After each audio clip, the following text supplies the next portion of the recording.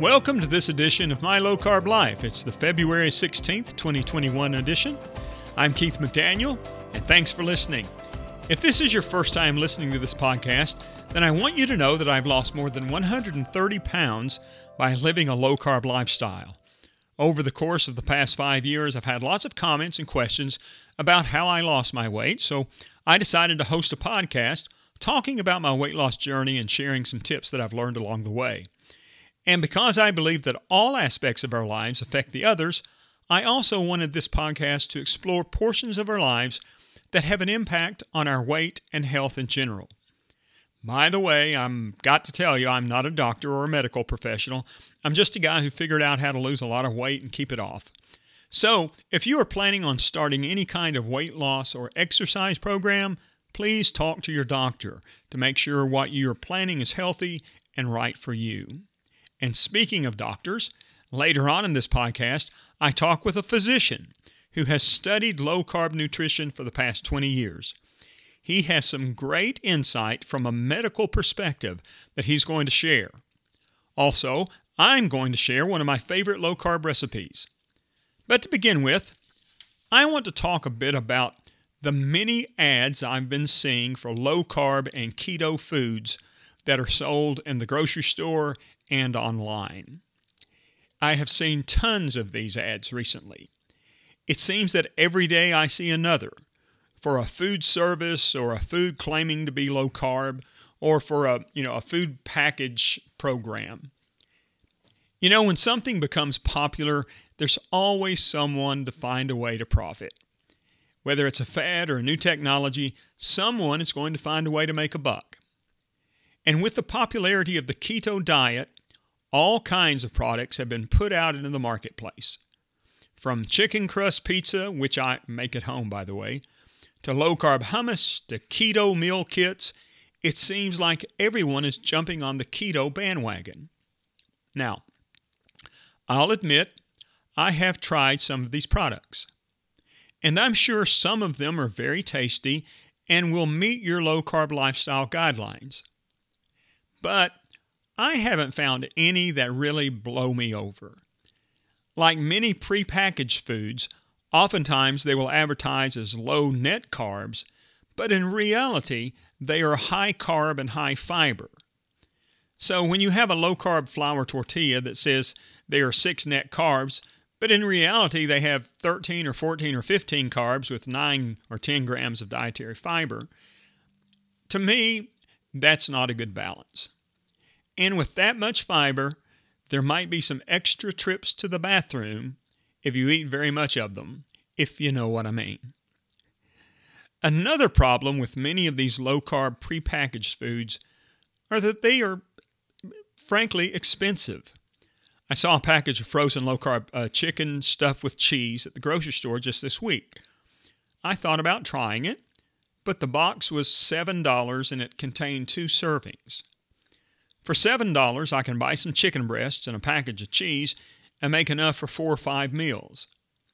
To me, the convenience of having the low-carb frozen foods and ready to pop in the oven is most of the time not worth the price that you have to pay for them. Now, I will say that sometimes it is convenient to do that, and you can make that choice, but I wouldn't do that all the time. It's just very expensive. Now, I don't want to disavow all low-carb prepackaged foods because I've not tried them all. There are way too many for me to try them all. And I'm certain there are some that taste great and don't break the bank. But so far, I haven't found many of those. I would prefer to spend my money wisely and find natural, low-carb foods that I can prepare the way I want without adding things that I would rather not have in my food, like an inordinate amount of sodium. I'm not saying that you should avoid these products. What I'm saying is make sure you read the nutrition labels before you purchase and check the price to make sure the product will fit within your meal plan and you don't have to get a loan to pay for it. Now, with that being said, I did come across some low-carb sliced bread this past week that I thought I would give a try. This particular bread I found at my local Kroger. It is made by Lewis and is called Healthy Life Keto Bread. I had been eating another version of Healthy Life bread, but it had about 6 grams of net carbs per slice. It was good, but with a sandwich and 2 slices of bread, that adds up to 12 net carbs, which can be a little high for one meal. But this new bread claims to have 9 carbs and 8 grams of fiber, so that works out to be 1 net carb per slice. It also only has 30 calories per slice, if you're counting calories. Now, I've tried some of the other low-carb breads, and I either didn't like the taste or the texture was just too dense. To be honest, some of them taste like cardboard because they are loaded with fiber. I'm always on the lookout for a good low-carb bread because, to be quite honest, I love a good sandwich. So when I found this bread this week, I decided to make a turkey and cheese sandwich to take with me for lunch. Let me just say this about this bread. It was a breath of fresh air. It was light and fluffy and really tasted good. The fact that each slice contains 8 grams of fiber didn't make it tough like some of them are. So, of all the low-carb products I have purchased and tried, I think Lewis Healthy Life Keto Bread ranks near the top for one of my favorites. The only downside was it was a little expensive. It was a fairly small loaf, and I believe it was about $6 or $7 for the bread. But I don't eat it every day, so it would last me a while. And when you put it on a sandwich, you have other things on the sandwich, so it really complements the other things, the lunch meat, the cheese, the whatever you put on the sandwich. So it was really a good buy. Just remember, in most places in the U.S., we have an abundance of choices to make when we buy groceries. A little effort and a little thought can go a long way to making the right choices to meet the needs of our meal plans and our pocketbooks. Now, I'm very excited about our guest we have today, and I want to share an interview I did this past week with a physician, Dr. Mark McCall. And today I am interviewing Dr. Mark McCall. Dr. McCall, thank you so much for being with us on the podcast. I appreciate it. Yeah, thanks so much for having me. I really appreciate it. You know, it's in this podcast that we've talked to some, in other episodes, we've talked to some other experts in their field, and I really wanted to get a physician's perspective, because I would assume that traditionally the medical field may have some questions or some hesitancy about a low carb, diet, if you want to call it a diet. But I discovered that you're somebody who studied that for years. What was your interest in that? Well, yeah, so part of it was my own personal interest in good health, but I was first introduced to the concept in medical school, actually. And a good friend of mine who was interested in nutrition and low carb, he kind of gave me a book called The Protein Power Plan by the Dr. Zeeds. And so I started looking at that and started thinking about it. And it was actually my biochemistry professor in medical school that convinced me that low carbohydrates had to be a good dietary approach. And it wasn't because he advocated for it. And in fact, he was pretty anti-Atkins, but he taught our nutrition class and he taught biochemistry as well. And we had a really solid nutrition program. It was pretty fantastic, honestly, a whole semester of lots of good information. But we would read and learn about sort of the early dietary guidelines for cholesterol management that was coming out. And then we'd go back and we'd look in the biochemistry lectures and we'd learn about these biochemical reactions. And the more I started to think about those guidelines and how they would play out in these biochemical reactions, I started to think, well, why are more people not diabetic following these guidelines? These guidelines they just don't make sense. And so I kind of came to a little bit of a crisis of understanding, do I trust the biochemistry, or do I trust the guidelines written by some folks that are just trying to make a good guess of things? And so I decided to go with the biochemistry and then work backwards from there. And that's really kind of where I settled into that. Every time I would look at low carb and I would look at a whole food low carb approach, I realized that it fit with the biochemistry. The way we're put together is really designed to sort of accept that, to see that as really a very positive way to eat. And so that was kind of my first foray into it. And then I played with it in med school and residency. and had various degrees of success, but really was not able to invest a lot of energy personally to get into it until I got into private practice here in Knoxville.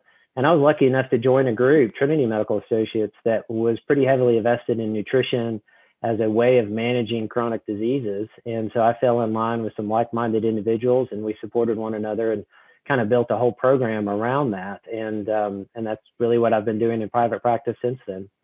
Tell me a little bit, what exactly, when you say, and it's called, I guess, LCHF, which is low carbohydrate, high fat nutrition. What is that exactly, and how is that different than keto?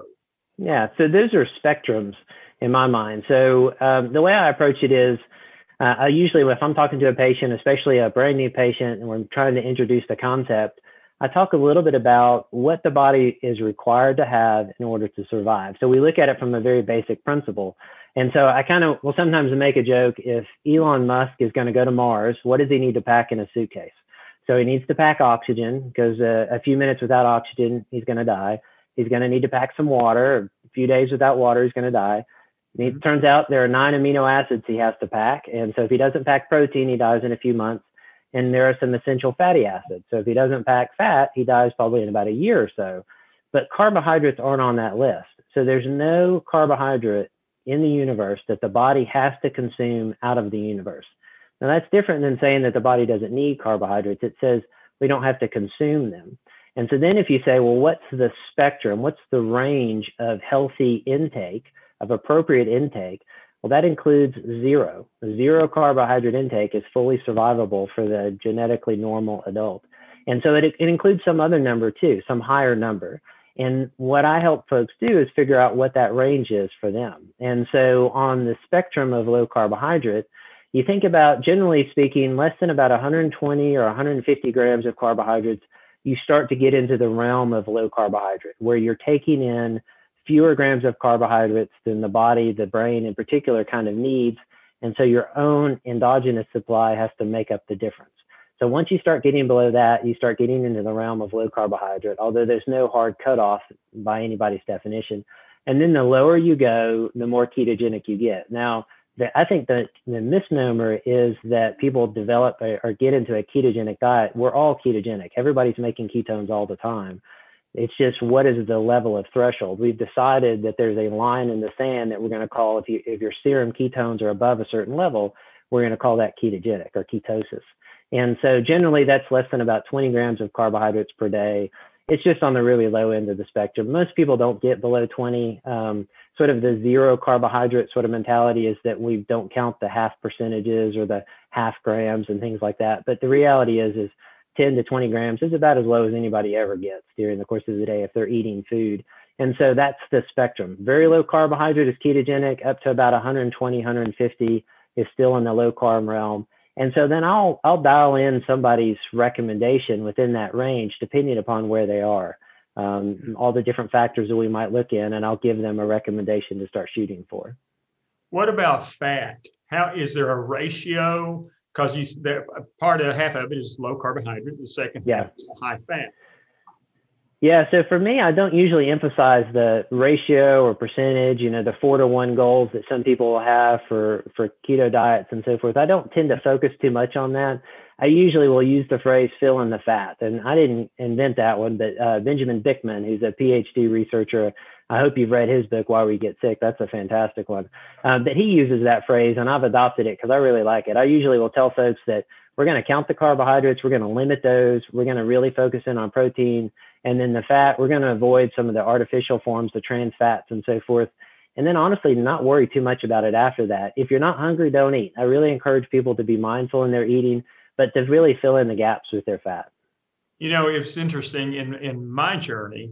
Early on, I decided based on some research that I was going to try to stay at about 50 net carbs per day. Yeah. And I had done the power of protein plan 15 years ago and lost significant amount of weight. But once I started going back to eating, it just all came right back.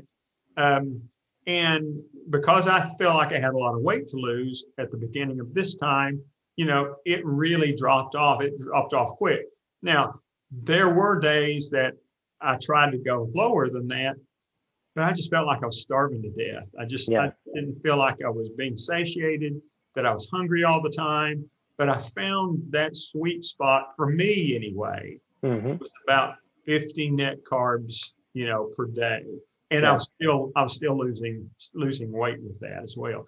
And, Right. to be quite honest, I bought some of those ketosis strips and peed on them, and and it was in the low, it wasn't trace, but it was in the low range. Yeah. So yeah, I was still in some state of ketosis. Yeah, Even, almost always. Yeah. When you have ketosis, when you have like continued weight loss or measurable weight loss, you'll be ketotic. It's really kind of the way it occurs. And it can be a real motivating sort of metric to look at, to say, hey, look, I've got ketones, I've got measurable ketones. And then the amount of grams that people have that they want to take in for fats or carbs or things like that becomes a little less precise or less rigorous, because they start to realize they don't need to count as many. It's not that it's not important, but it's like they're more familiar with it, and that experience is there, and they have a way to measure it with measuring ketones. So that can be a helpful adjunct. what from a disease standpoint, what does this kind of diet do? I mean, you maybe you can talk about, blood work and people with diabetes and things such as that. Yeah. Well, I'm going to answer it sort of on the flip side. What problems does insulin resistance, high blood sugars, diabetes, metabolic syndrome, what do they worsen and cause? Because as you fix those things by this diet, you start to see all those things get better. And then we'll talk maybe some specifics. But if you look at probably the top 8 or 9 diseases of Western humanity, insulin resistance is at the heart of it. I mean, you certainly see diabetes, you see heart disease, you see high blood pressure. It exacerbates cancer growth, certainly with dementia. Gout and gallbladder disease are all there, PCOS, sleep apnea, obesity in and of itself. So all these things are sort of spokes on the wheel of insulin resistance and how they get, how they're affecting in our society. So as you start to fix that, you start to see all those other things normalize. So you see blood pressure start to improve. You'll see uric acid levels come down, so people have fewer gout flares. Certainly blood sugars will help to normalize. I think probably one of the biggest things that you see, probably the funnest changes that you see, is just in the cholesterol profile. That's the one that's probably the most different. And you'll see triglycerides, which are kind of a storage form of sugars. They're storage and fat sort of packaged together and pumped around the blood system, looking for some squishy bit of the body to be stored in. And if they're measurable in the bloodstream during a fasted state, it means that all the squishy bits are full and they're really not accepting new packets. And so they're still floating around. And if you can measure those, then, and as you start to cut out onto a low carbohydrate diet, you'll see those numbers drop off. I've seen 1300s go to 75 in a month. And that is super fun to watch, because 1300 is high enough, you can actually see it in the bloodstream. You can actually just look at the tube of blood and see their triglycerides. And of course, 75 is pretty close to ideal. So those are really fun to watch. It's interesting you were talking about that. As I recall, I had my blood work done in November, and I think my triglycerides were like 45 or 50. Yeah, that's like excellent. And I told my listeners before that after I had the blood work drawn, my doctor called me the next day and said, Keith, he said, and I was wondering why he was calling me. I was like, something must not be right. He says, I just wanted to call you and let you know. He says, I looked at your blood work last year and compared it to this year. He says, and last year it was perfect. He said, this year it's even more perfect. He said, I wish all my patients had your blood work. And he said, even at your age, and I'm 63, he said, this is good blood work for anybody. So, and I know it's absolutely directly related to how I changed the way that I eat. Absolutely. Yeah. So anyway, so are there any things that, I don't want to say negative effects or downsides, but things that people need to be careful about, or maybe some people that shouldn't pursue this kind of nutritional program? Yeah, I mean, there certainly are some hesitations. Most of the time, I would recommend folks engage in it if they're being followed by somebody, and even if the clinician isn't maybe a low carbohydrate advocate, Hmm. they can certainly watch for problems. So, somebody that's taking insulin and they suddenly cut down their carbohydrate intake, they're going to need a whole lot less insulin. And I had an endocrinology attending years ago would talk about, low blood sugars kill you quickly, high blood sugars kill you slowly. And so if you're suddenly on a lot of insulin, but you're not taking in the carbohydrates that was designed for, that can get you into some trouble pretty quick. There are certainly other medications that will inhibit your ability to manufacture your own glucose as well. And so if you're not taking it in, people can run low. That tends to be more, in my experience, that tends to be more with folks that do multi-day fasts and they're still taking their certain medications. And that surprises you. Sometimes you have to go look it up and figure out which drug it is and figure out which one you need to stop. So that's a kind of a new area. Blood pressure is one. So people will drop their blood pressure pretty quickly. They don't need as much management. And so they'll get lightheaded and dizzy. And so you got to be, warn them to, hey, we might need to actually cut down on your drugs and de-prescribe things. And Yeah. so that's one as well. Gout sometimes gets worse before it gets better. So you'll exacerbate some gout flares if you start into fasting and some super low carb without taking some precautions on that. So you have to be careful. And then honestly, the controversial one, and I find myself kind of in the middle of the two camps that are out there, is the cholesterol question. LDL cholesterol can skyrocket. You can have some super high LDL cholesterols. Regularly see people in the 200s and 300s as they're engaged in weight loss and low carbohydrate. And there's a lot of people in the low carbohydrate world that just kind of completely write that off and say that's not a risk. And then, Hmm. of course, sort of in the cardiovascular world, we know that LDL cholesterol is associated with heart disease. Other things being equal, the higher the LDL cholesterol, the more likely heart disease and cardiovascular disease is. It's not the only thing required for that, but it is certainly part of that matrix. And so we've got to figure out what that risk is. And so I usually take those on a case-by-case basis with patients and help them understand where their number is, how long do we think it's going to be there, what are their other factors, do they have other risk factors, do they already have heart disease, do they already have a coronary calcium score that's greater than 400 and we know that it's pretty bad already. So what kind of protective measures do we need to take as we're correcting some of these other things?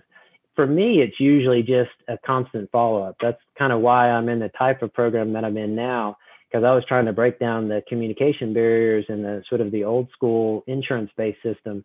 I like to be able to reach out and have a lot of conversations with my patients. And especially kind of not really handhold, but just be able to walk beside them during these big changes, because they often need a lot of conversation. We need to kind of adapt as we go and kind of see what those numbers are. I use a lot of continuous glucose monitors, the Freestyle Libre.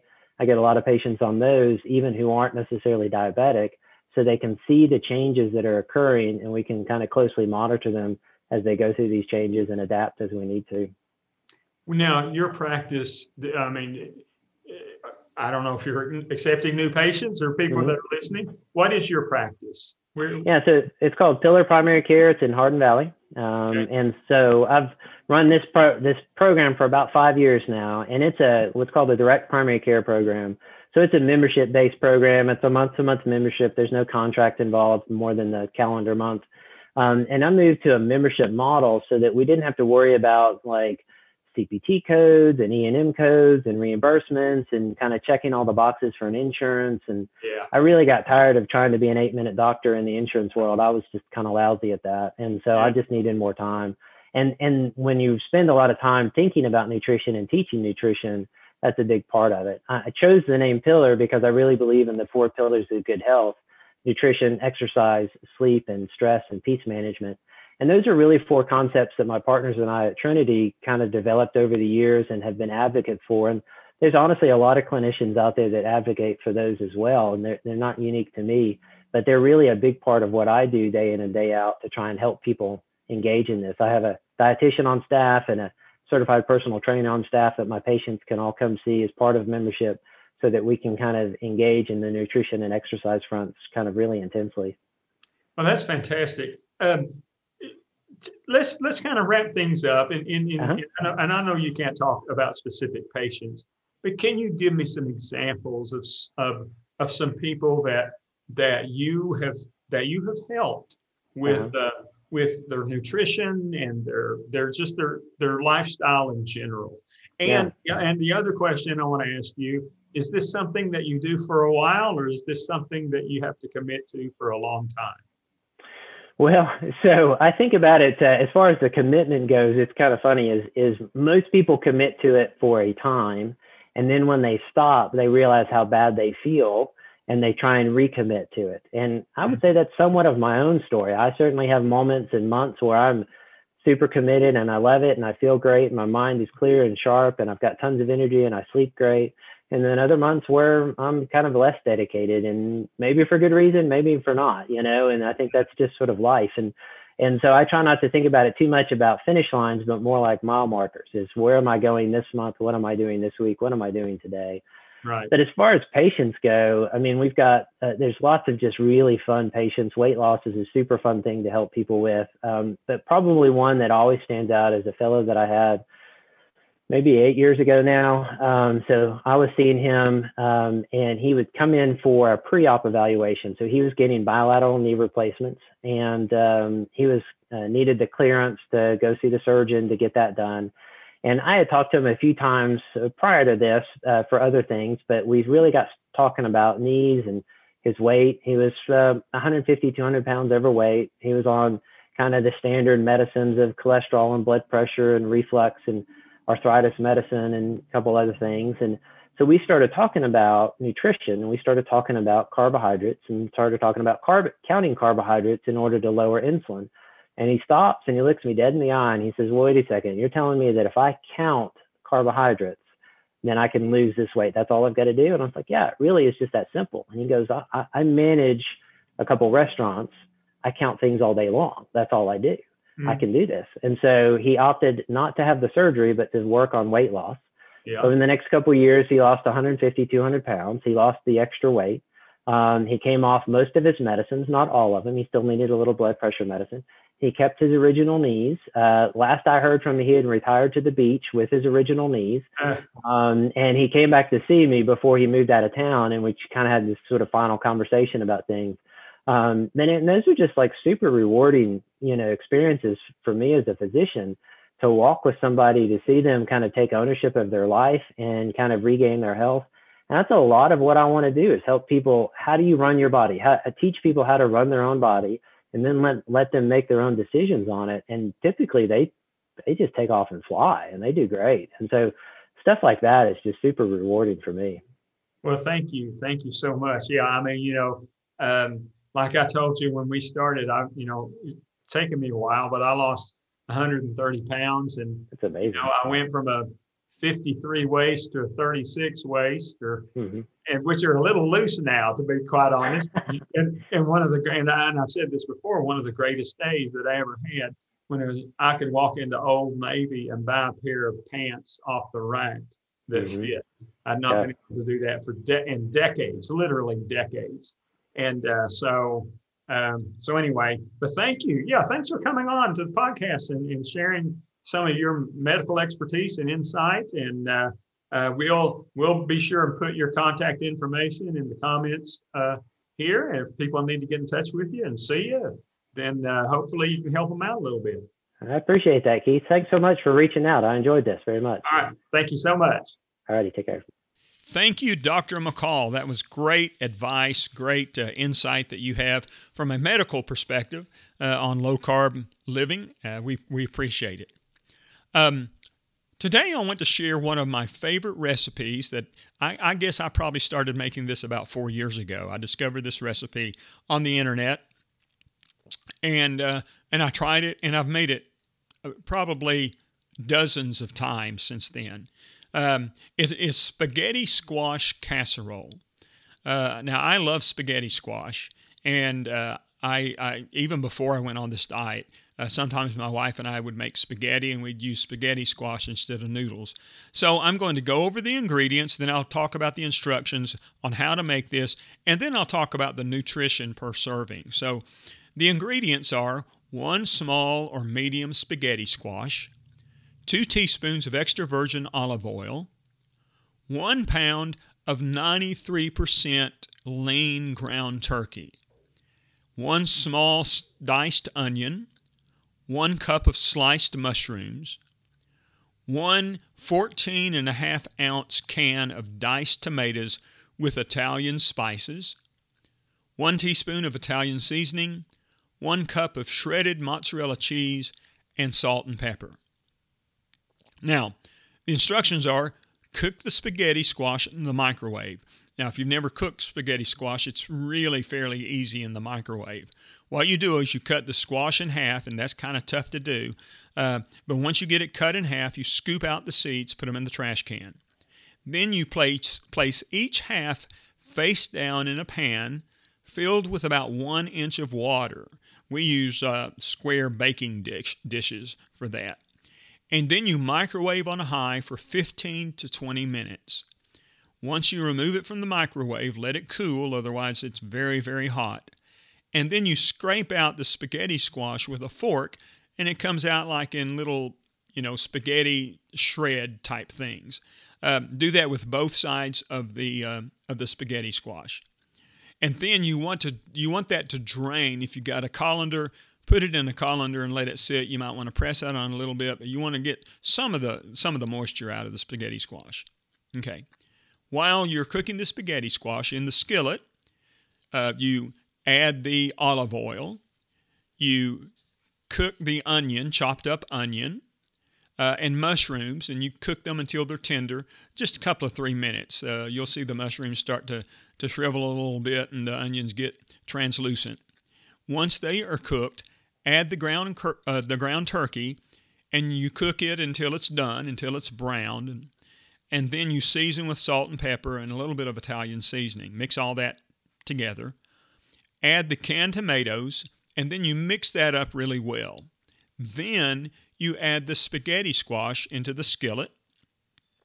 You'll need a fairly large skillet for this. And then you mix it well and let it simmer, cooking off some of the juices. I usually turn it down to a simmer and leave it uncovered or let the cover of the skillet vent. And I'll let it cook for, maybe 15 minutes or so. It cooks off some of the juices. Then, once you do that, you want to mix in half of the cheese, so a half a cup of the mozzarella. Mix it in really good, and then you place that mixture into a non-stick casserole dish or a casserole dish that's been sprayed with Pam or something like that. And then you sprinkle the remaining cheese on top. You bake that uncovered at 350 degrees for about 20 to 25 minutes until the cheese really melts and maybe gets a little crispy on top. So that is a delicious casserole. It's got enough flavor. Like I said, I've made it a lot, so I really enjoy it. And that will serve 4 people. So basically what you're doing is you've got, 4 ounces of turkey and then a fourth of everything else. So serving for 4. So the nutrition for each serving is net carbs are 8, calories are 300, protein is 30 grams, and fat is 16 grams. That is a really, really good low-carb, lowish carb dish. And usually what I'll do is I'll have a dish. I'll make that on the weekend. I'll have a dish, and then I'll save some to take to work with me for lunches throughout the week. So that's it, spaghetti squash casserole. All right, folks. Thanks for listening to this episode of My Low Carb Life. I want to thank my guest, Dr. Mark McCall, for sharing his expertise with us. I'll be back in a couple of weeks with a new episode. That would be the first part of March the 2nd, or about that. It is we are publishing these new episodes on the first and third Tuesday of each month. Be sure to like or subscribe to this podcast where you're listening. I'm sure we'll be expanding our reach in the coming weeks, but for now, you can Google @LowCarbKeith to find us, or visit anchor.fm/LowCarbKeith. Also, if you have questions or topics you would like for me to address on the podcast, or if you have a success story of your own about your low-carb living, I would love to hear from you. As a matter of fact, I've received several emails already from listeners, and I appreciate that. Just email me at lowcarbkeith@gmail.com. That's all one word, lowcarbkeith@gmail.com. I thank you for joining me on this journey, and hopefully you'll find something in these stories that will inspire, motivate, and educate you to do something that will improve your health and your quality of life for the rest of your life. This is Keith McDaniel, living my low-carb life.